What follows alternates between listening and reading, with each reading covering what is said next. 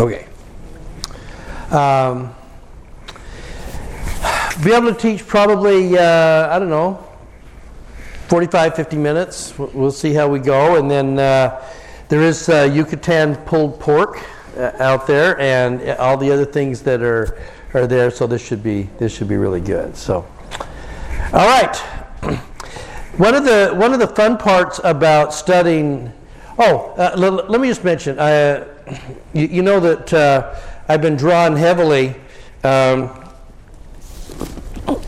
Brother Wayman's book, the new translation of the New Testament.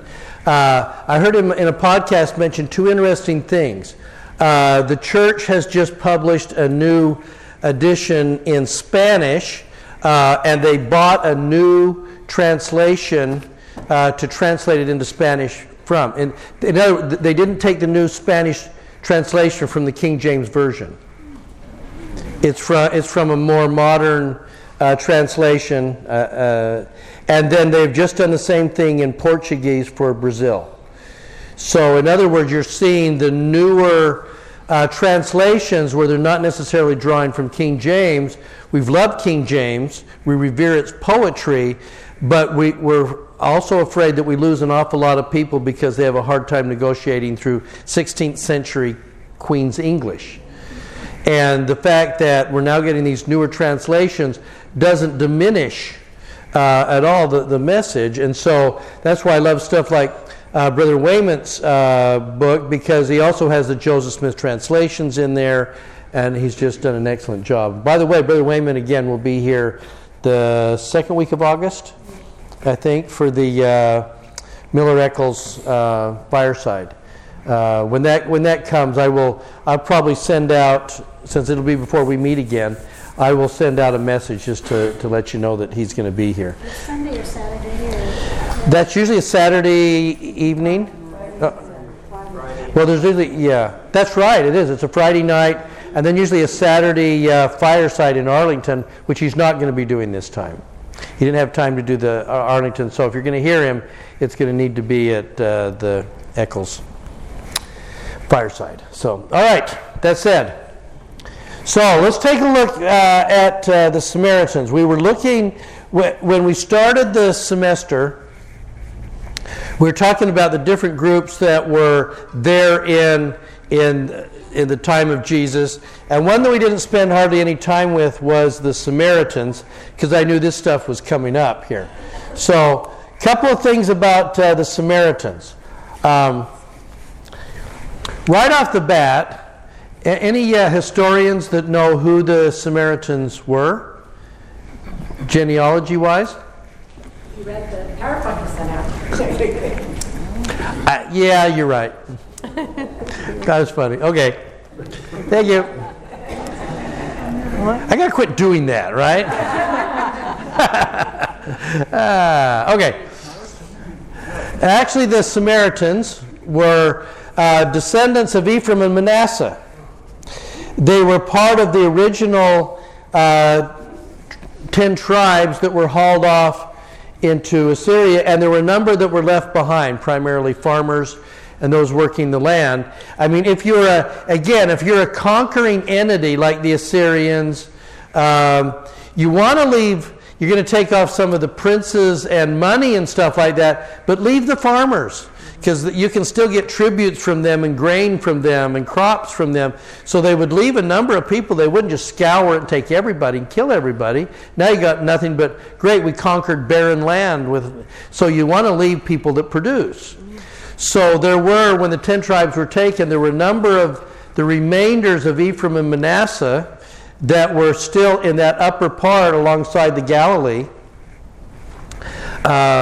Now, what the Assyrians did do when they hauled the 10 tribes off, though, is they reached out and they bring in Persians and others and mix them with, and they came in, and then they started intermarrying with that. So those Samaritans at the time of Jesus were a mix of kind of pagans that had been out there, but the Samaritans themselves, especially those close to Mount Gerizim that we're going to talk about, were very proud of their heritage, and they saw themselves very much as Israelite.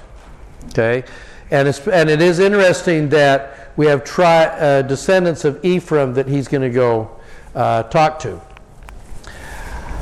So they mixed with the Persians brought in during the exile. So remember, they're in exile for about 80 years. And then Cyrus lets them loose and they come back. And the Jews coming back weren't very hospitable to the Samaritans that were still there, because they were now pagan. They had intermarried. They weren't carried off to exile. It's like in the early days of the church, there was this mix after about when the railroad finally came through to Utah. There was always kind of a mix, pride-wise, between those that were like Days of 47 pioneers. We hauled stuff over the plains, versus you guys rode the train all the way to Utah. You're not as pioneerish as us. So there was a certain attitude towards the Samaritans of, you didn't go off to exile and experience all of that. So when they come back and they want to rebuild the temple, and the Samaritans are saying, we'd kind of like to help, and they're like, go away. We don't want anything from you. So the Samaritans then build their own temple on top of Mount Gerizim, because they believed that was kind of an inspired place anyway. So now we kind of have competing temples. And then sometime about a couple of decades before Christ, the Samaritans came down and did some destruction in the temple on Mount Moriah in Jerusalem, and the Hasmoneans responded by destroying the temple on top of Samaria, and it's never been rebuilt up there.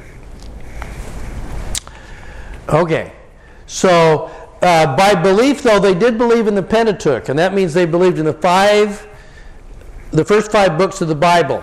So we're going to believe in all of the kind of Abraham, Isaac, and Jacob, and we'll throw in Moses.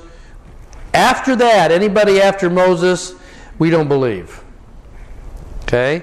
We're not going to believe in the prophets. We're going to believe in the Pentateuch. And so basically that's who they were and still are. Okay? Now, Mount Gerizim, just going to prominently feature here, was believed to be a holy mountain, and they did build a temple. Now, their belief through the Pentateuch was the idea that there was a Messiah coming, but he wouldn't be a conqueror Messiah. He would be a teacher Messiah. He would teach them about eternal life. And they were waiting for the return of the Christ. And to the Samaritans, the Christ was a great teacher that would come and bring them salvation, but wouldn't necessarily conquer the Romans or anything like that. So, okay, does that make sense? Okay. So in setting this up, this is Mount Gerizim on this side, and you get this the little town, and in this little area right here is where we're going to show up here. There is a couple of small towns. There's the well of Jacob, the actual well of Jacob that he dug for his family and for his crops, stuff like that. And it's not that far away from the bones of Joseph, the tomb of Joseph, that is right there. That's all in that small area. Now, it is interesting. One other thing I'll throw at you. This whole area is not too far away from the ancient city of Samaria. Samaria was actually built up by Herod. He built an old Roman city, Samaria, and always the great politician. Herod then, on top of Samaria, right at the edge of it, the Caesar at that time was Augustus Caesar, and what he did is, because Augustus was the son of Julius Caesar, who had been declared divine, that made Augustus Caesar the son of God. Oh. So Herod the politician then constructs a massive statue of Caesar on the far edge of the ridge of Samaria, and it was so big that when the Romans would sail into Caesarea Maritima, right on the coast, even though it was 20 miles off, they could look and see the statue of the Son of God on the ridge. Okay, so that would warm them. Oh, and Herod built that. Oh, okay, good guy. We like him. So that made, now the Samaritans didn't necessarily believe in the pagan. They still believed that they were descendants of Abraham, Isaac, and Jacob, but they're still in this world where the Son of God is sitting on this ridge top, and that the Romans are all kind of flocking to that. That's the area we're talking about. And it's so filled with all of this that generally what happens when the Jews would travel, so Samaria sits here, and you'd have the Galilee up here, Jerusalem is down here. They would cross over the Jordan, the Transjordan, and go up the east side of the Jordan, and then pop up over here, so they wouldn't have to go into Samaritan lands. You don't want to mess with the pagan stuff that is there, and these apostate Israelite imposters. Is there any danger in them? There was between Samaria and Jerusalem. There were brigands, and so there was a possibility that you might fall among thieves, especially if you were a rich Jew. So there was even that sense of it's not necessarily safe, but even more than that, it's going to be hard to go through there and not be unclean by the time you walk through all that. So were those more like extremists and thieves and things like that? It wasn't like the normal city of people. No, it's just those guys that were out there. It's the same ones that were operating on the road between Jericho and Jerusalem that he's going to ironically reference the Good Samaritan, which is really him. Okay, so that's the area. Now, if we're gonna let's pop over here. I want you to get out John 4.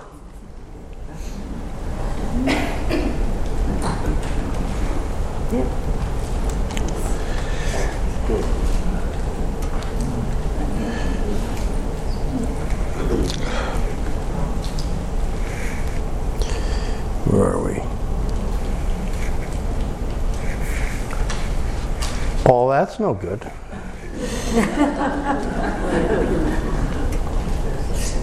How about we get bigger here? That's not helping either.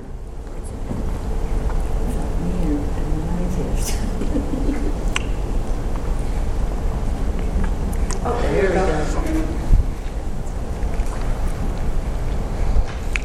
All right. So let's set the table for what's about to happen here. And it is interesting that we learn things sometimes from the parables and sometimes from the actual stories.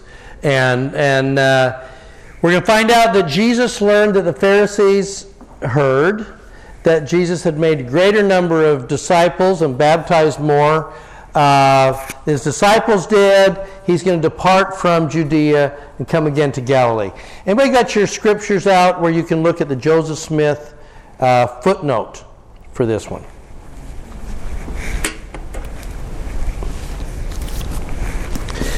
Anybody got that? I do, but I just shouldn't read it. You don't want to read it in cold, husky voice? Okay. Joseph Smith translation says,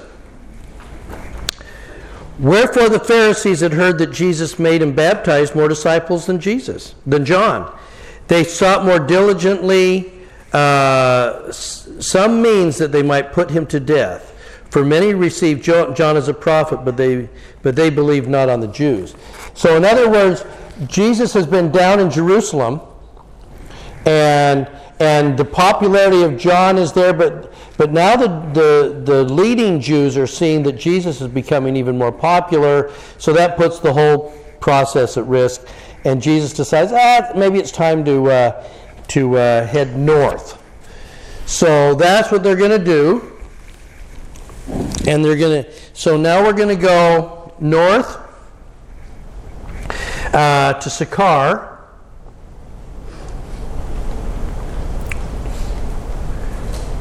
Okay. Jacob's well was there, and now we're going to get Jesus was tired from the journey. So let me stop for a second here. There are a number of ways to read this story, and part of what makes this story a little bit tougher. Do you ever get a text or an email from somebody, and it seems to be kind of a strong text or a strong word, but you can't read the emotion behind it? You don't know if they're being funny. You don't know if they're being sarcastic. It's just the words. We're just reading words. We have a major problem with this story because we have the words, but we don't have the emotion behind it. Okay? So we're going to have to guess a little bit. So that's one thing I want you to be aware of, that we're going to have a hard time recognizing the woman's attitude and what she's saying and how she's saying it. Okay, number one. Number two, this story, the woman at the well, there's a number of ways to look at this, but let me ask you this. How did we get this story? How do we know what happened sitting at the well? There's only two witnesses, right? Can only come from one of two sources. Either it had to come from Jesus, or it has to come from her, who actually then somehow related it to the author of John.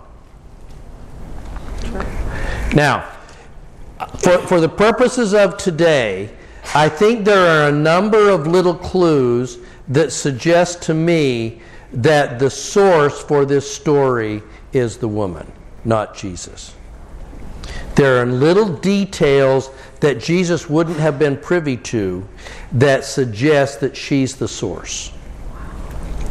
So, in a sense, I want you to see this through her eyes, through this whole experience. Okay?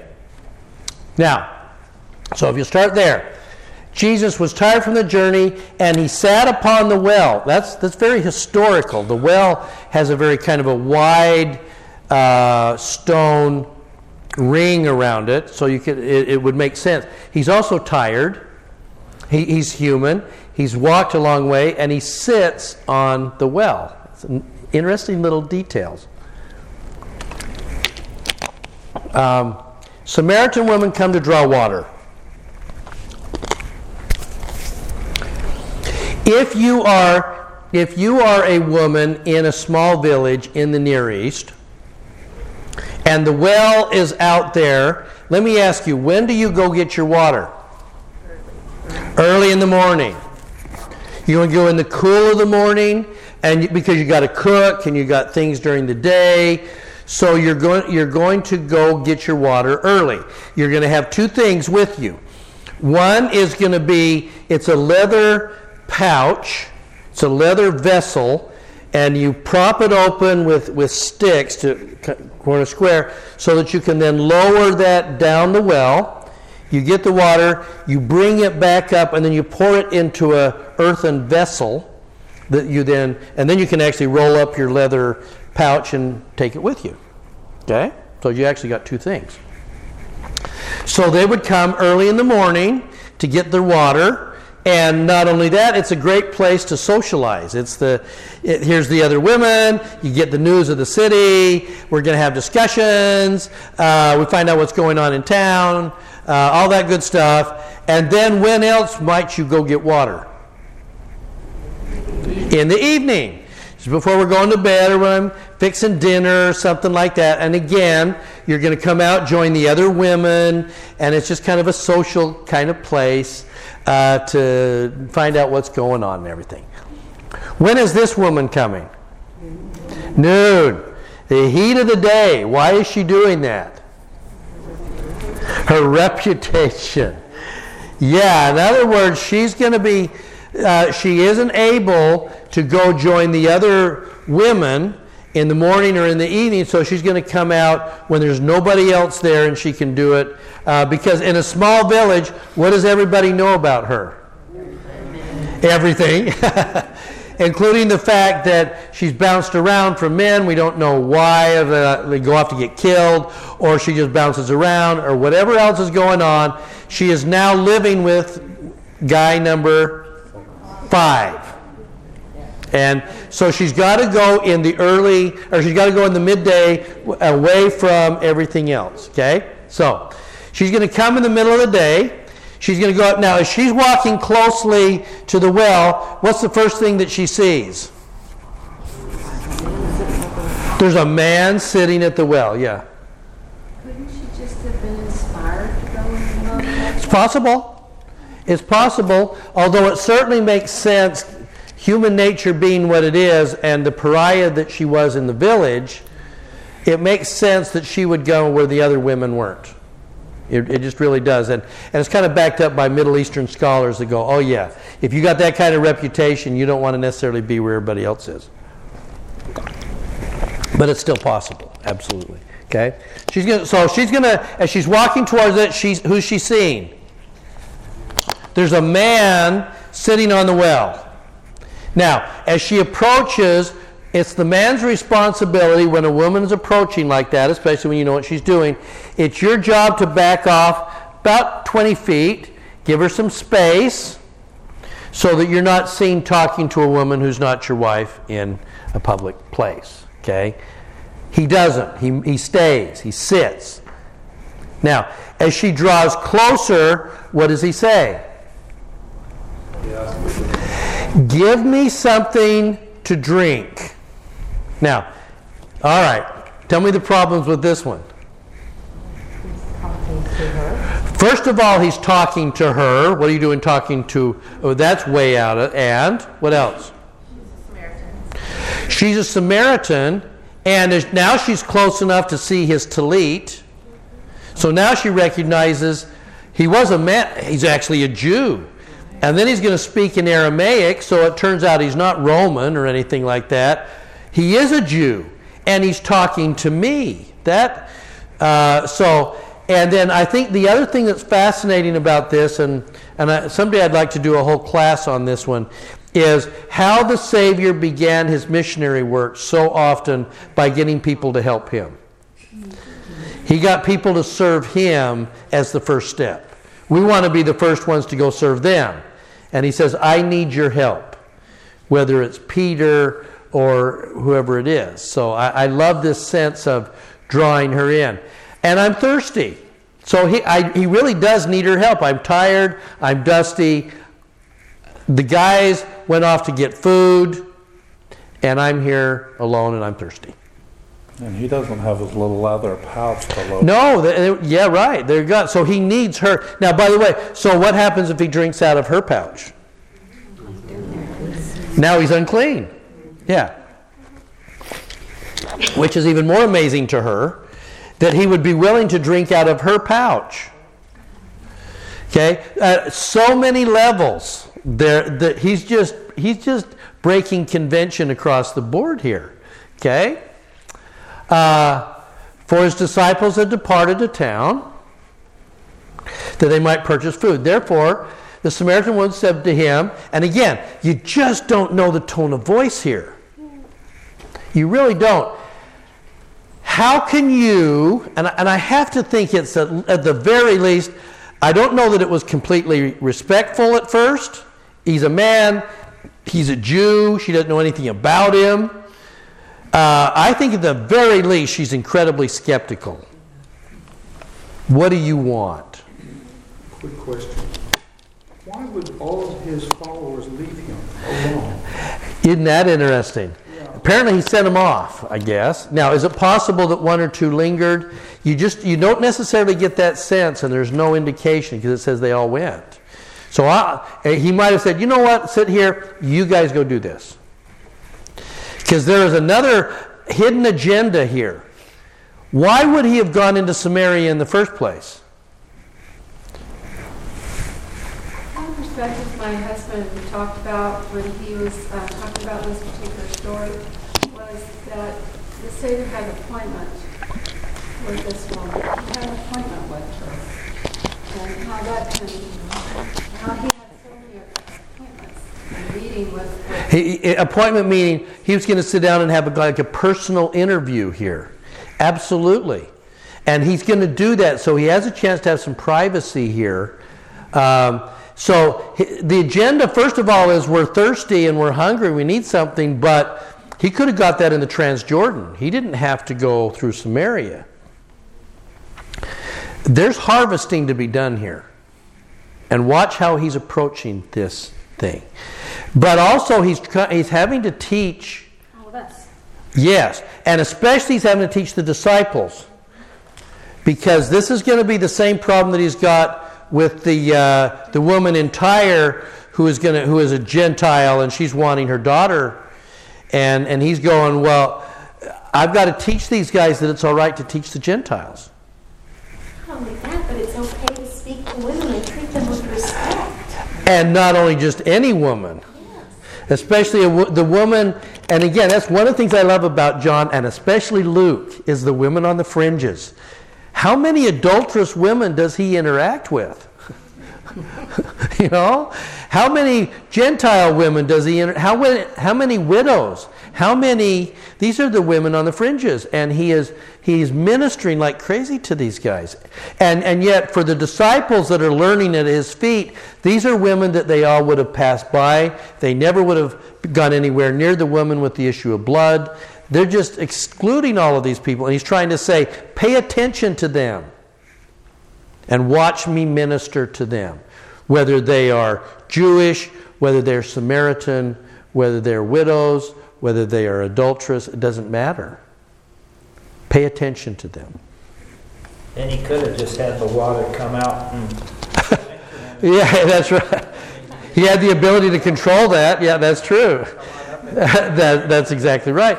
So he's going to have her help him. He wants to save her. He's going to save her by doing what?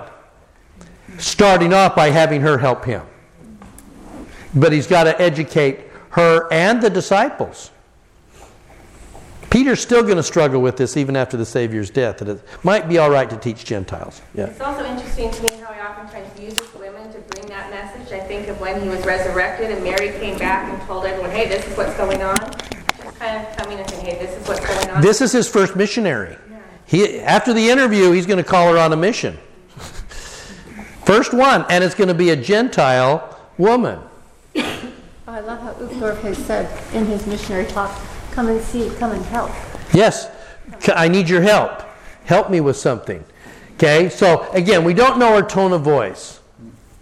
How can you, being a Jew, ask a drink of me who is a Samaritan woman? And I just think that's at the very least skeptical. Come on. Really? What are you up to here? You can't really be serious. Come on. You're a Jew. You're asking me. And then, okay, now, Jesus responds to her. If you knew the gift of God and who it is who said to you, give me something to drink, you would have asked him, and he would have given you living water. Well, that changes things. At the very least, when she first comes to the well, what does she see? A thirsty man. As she gets closer, she sees that he's a Jew. Now he's talking about the gift of God. Now what has he evolved into?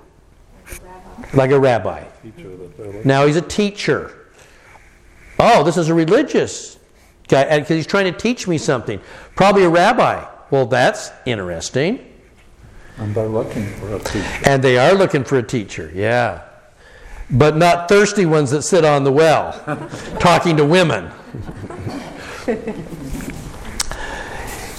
If you knew the gift of God, and really the gift of God so often for them would be the same thing, gift of God, we might say to someone who's Baptist, they say, what's the gift of God? They would say, the Word of God. The gift of God primarily for the Samaritans was the Pentateuch. Follow the Pentateuch, the law of Moses, and you'll be saved. And he's going to say, if you knew who it was that said, give me something to drink, you would have asked him, and he would have given you living water. Now we get this concept of living water. As thirsty as I am, I'm going to suggest living water. Now, she said to him, and again, this could still really be skeptical. Sir, which is a little bit more respect, you have nothing to draw water with. Yeah, they did take whatever leather pouches they had. You don't have anything to draw water with, and the well is deep. From what source are you going to give me living water? Okay, and you're not quite sure whether she's trying to just be obtuse here or very literal. I think she's curious. I think yeah. Now, then she's going to cross over, and this gives you some idea about kind of where she is.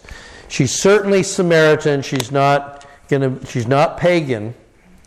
But now she's sensing that she's having a theological conversation with a rabbi. She's going to shift over. And she's going to say, are you greater than who? Our father, Jacob.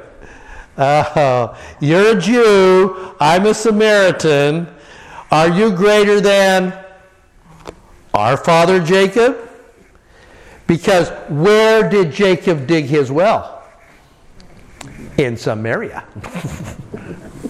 He did. That Jacob's well is not sitting in Jerusalem. It's sitting here. This is Jacob's well. We have Joseph's bones. Are you greater than our father Jacob, who gave us this well and he drank from it, as did his sons and animals? And I love how Jesus just kind of sidesteps that. Not going to talk about greater. Yeah. This might be common knowledge, but I don't know. Is like that well, was that considered holy ground? A bit. At the very least, it was seen when he's talking about the gift of God. They very much saw this as a gift from their father Jacob. So it wasn't necessarily like we worship here. If they're going to worship, they'll go up on Mount Gerizim. Okay? But at the very least, it was seen as a gift from Jacob, their father, to them. And they're very grateful for that. Okay? So Jesus sidesteps it. Everyone who drinks from this water will thirst again, but everyone who drinks the water that I give will never thirst. And the water that I give will be in him a well of water springing up to eternal life. You get this beautiful message that is being given to her.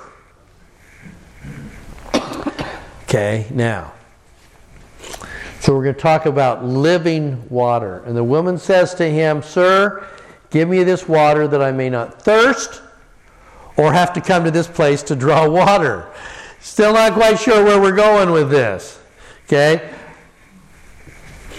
Okay, you're a rabbi and you're introducing this idea of living water, but at the very least, and this might have been just a little bit skeptical or even sarcastic, I'll get living water. This is a lot of work to have to go back and forth and haul the pot back and forth across town. So if you got some way to dig this thing, now how does he then get her attention?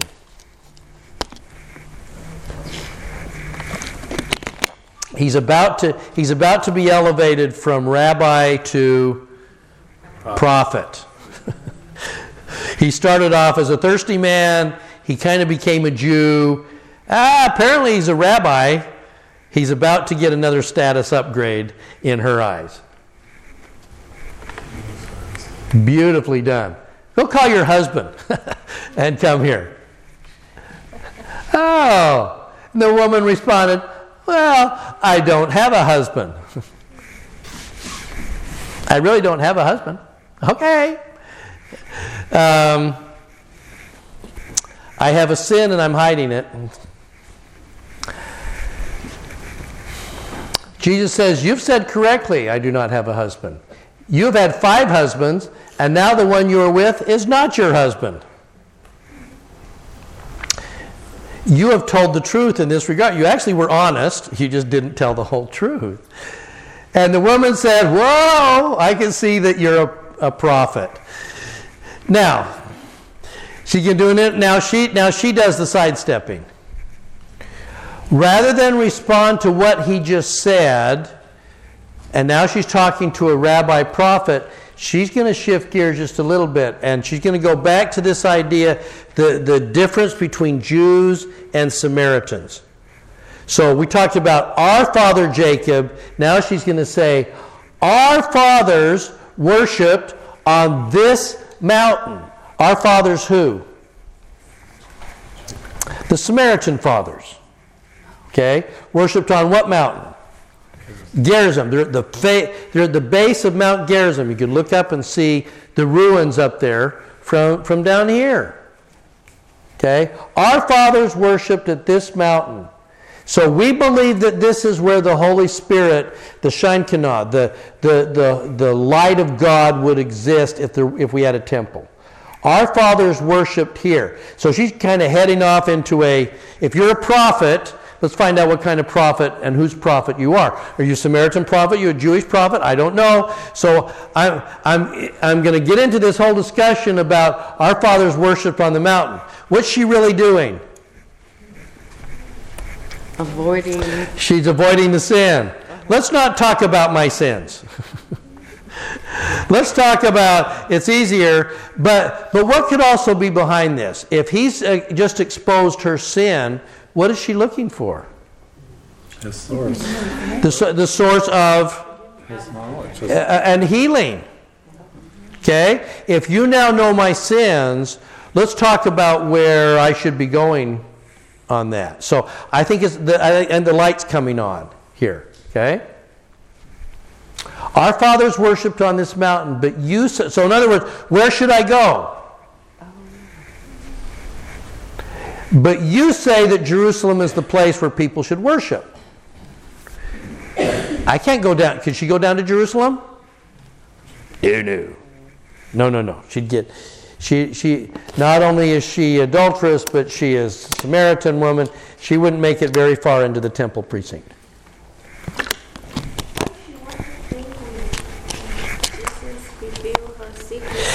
Yeah, she's not angry, but she is kind of changing the subject. That's why I say. So she does a little shift here. Okay? Mm-hmm. Jesus said, and I think this is kind of important here.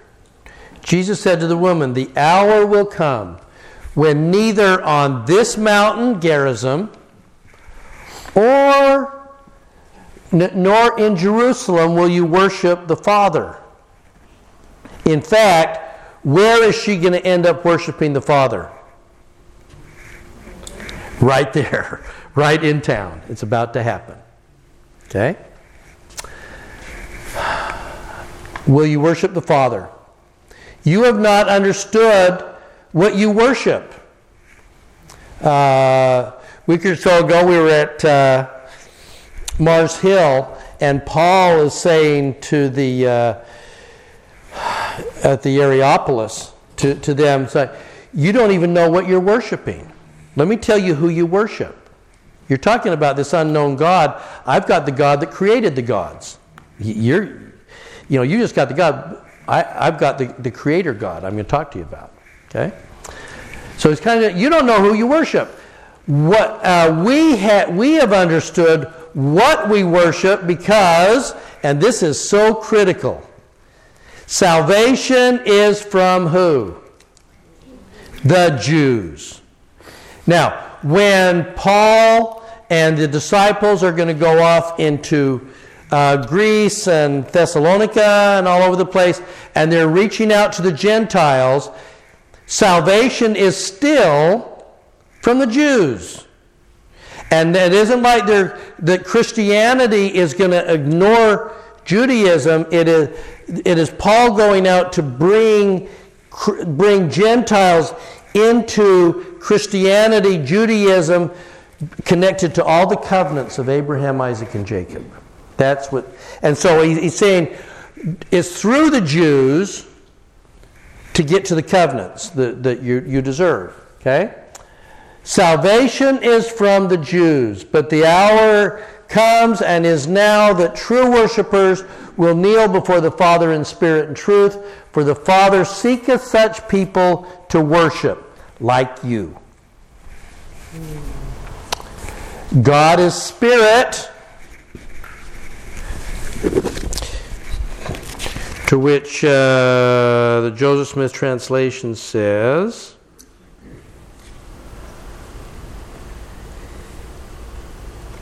For unto such hath God promised. say it louder. For unto such hath God promised his Spirit, and they who worship him must worship in spirit and in truth. There we go. Okay. One of those nice places that Joseph cleaned up.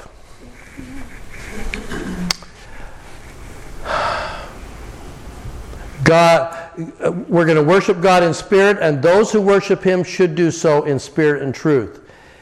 And the woman says to him, I know that the Messiah comes. We are waiting for a Messiah who is called Christ. When he comes, he will make known all things to us.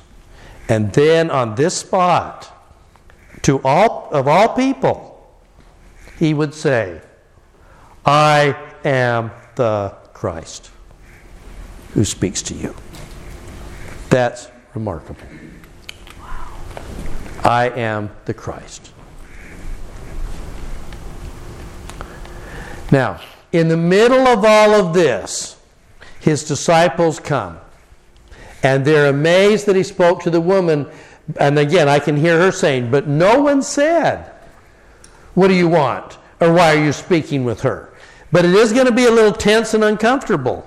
And she's just been told that the Messiah is standing in front of her and he knows everything that she's ever done. So as the disciples walk up, I think it's an uncomfortable moment, and that's her chance to take leave. I'm now going to leave, but she's picking up on the fact that they're not questioning him. And then she left her water jar. That is a little detail that a woman would remember. She doesn't take the jar back. She's so struck by this whole thing, she leaves her jar behind and leaves. Okay? Then she left her water jar, and the woman went into town and said to the people, come see a man who told me everything I've ever done. Can this be the Christ? She now becomes his first missionary. This is even before he's sending the 12 out. She's his first missionary, and she's Gentile. Can this be the Christ? By the way, do we have any other time when women are going to be out preaching to men to tell them that something significant has happened? When is that? Mary, yeah. That were there in the tomb, and their job by the angel is to go do what? Go tell the guys. Go tell the guys he's resurrected. And I think this parallels that. It's that moment when the good news is being proclaimed by a woman to men. Now, generally, men aren't very good at responding, because that is like, what'd she say? I don't know. I wasn't listening. It occurs to me that she was going back to the people she was trying to avoid. Yes. Could be. I mean, she was going out to the well in the middle of the day. She didn't have to see anyone, and now she goes back, and she's been so struck and changed that she Yeah. now talking to people. Absolutely, yeah. Do you think that she was so excited to talk to them, she actually intentionally left her pot there so she could run faster? I do. I think she's hustling. Yeah, she's like, I'm going to go. I was just told that the Christ is here, the Messiah is here. We're not necessarily expecting a conqueror. We're expecting a great teacher, and he knows me. He's showing me something. This is just something that came into my head, but could it also be she left her water jar because she's leaving her past behind her? That has been, over the centuries, your thinking has been, a number of scholars have said this is symbolic of leaving behind her old life and going, and that's possible. Leaving the regular water, and she's now going to go share the living water, and I think that's possible. But even more than that, I think this is proof that this is her story. It's just these little details that keep showing up that would have maybe been left if somebody else was just telling a general overview. Okay? Yeah? I wonder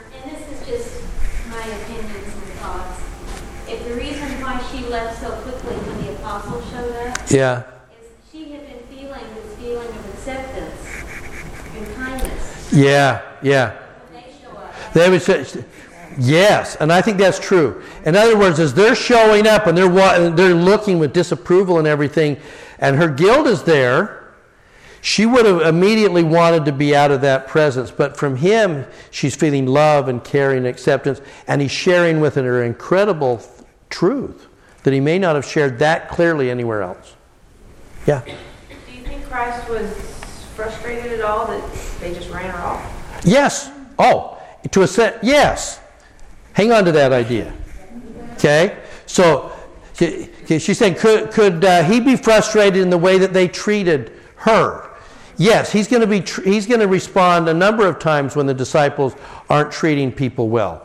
Little children, the woman with the issue of blood, the woman with the daughter that's possessed in Tyre. There's a number of places where he's trying to say, treat them better. Treat them better. Okay, so she left her water jar. She goes into town. She says, come, see a man who's told me everything I've ever done. Can this be the Christ? I think she left the water pot because she was coming right back. Yeah, and that's right. That's the other thing, too.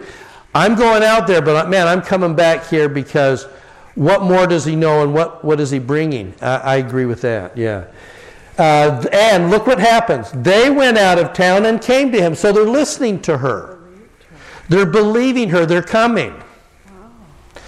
I do think there's something to the fact that they would have been of the tribe of Ephraim. Maybe there's we don't talk about the believing blood much anymore, but in the early couple of decades ago, the believing blood, Ephraim responds to the gospel message and perks up. Yeah. What are your thoughts on the Isaiah 2nd Nephi piece about Ephraim shall not envy Judah, and Judah shall not vex Ephraim? And does that apply here? Yeah, a little bit, because it's talking about the fact that the animosity anciently between the tribes, that they kind of lumped under Ephraim, and Judah over here, and how King David's trying to bring them together. Isaiah's talking about that moment when finally the boys will stop fighting. We'll bring them together. And in a sense, isn't it interesting that the place that he's going to reveal that he is the Christ, he's going to people from the tribe of Ephraim. I think there's something to that. Can't prove it, but it just is very striking to me. They went out of town and came to him. In the meantime, the disciples were saying, Rabbi, eat. And he says, I've found food to eat. You know not what. Oh, really? They said, did someone bring him something to eat? He says, no, my food is that I may do the will of him that sent me, that I may complete this work. I have the living bread. And my meat, my job, my responsibility, and I'm harvesting. I'm in the act of harvesting. You guys don't recognize this. So he's got to break it down. Do not say there's still 4 months and then the harvest comes. So we know this is in the spring. I say unto you, lift up your eyes and see the fields are already white for harvest. And it wouldn't surprise me if this is very literal. He's having this discussion with them. She's run off. And in fact, in the timing of it, you'll go back, it says, they went, she says, can this be the Christ? They went out of town and came to him. So that could be pretty immediate. And he's saying, the field is white for harvest. The one who harvests receives wages and fruit. For teaching is true in this regard. One sows and the other harvests. I just sowed, guys. Plow, harvest, go get them. I sent you to harvest what you did not work for, and others have worked, and you receive the benefits of their labor. And in the middle of that, he's going to say, look at the fruits. And what are they probably looking at? Here comes the guys out of town. They're walking towards the well. I think there's a moment that could possibly be very literal. Look, guys, turn around. Look, see, here they come. Here comes the harvest. Many Samaritans out of that town believed in him because the word of the woman John makes sure that that's it there. Why did they believe? They believed on the word of the woman, and because she believed on his word. They believed on the word of the woman, who testified, he told me everything that I have ever done. Now, I love this, and it has to come from her. This last piece is the final piece for me that says this is her story that was somehow conveyed to the writer of John. This would be her experience. When the Samaritans, and you want a great sacrament meeting talk, here it is. When the Samaritans came to him, they asked him to stay with them, and he stayed there 2 days. And many more believed because of his teachings. And then this, they said to the woman, they believed on him because of her. But then they turn and they say to him, to the woman, it is no longer because of what you said that we believe. For we have heard for ourselves, and we know that this is truly the Savior of the world. Based on her testimony. That's amazing. Yeah. Just a thought about her. I mean, if you're going with the story that, she wants to be around people, that's why she's there. Why do they believe her if she went out? Isn't that amazing? I think, because on the surface it would have said, because I think some of them kind of would have come out as it might be like a sideshow. She's saying this. There's a guy out there that seems to be able to tell people's fortunes, or he knows their stuff. He knows their history without them knowing. So that might have been one of the reasons why they came.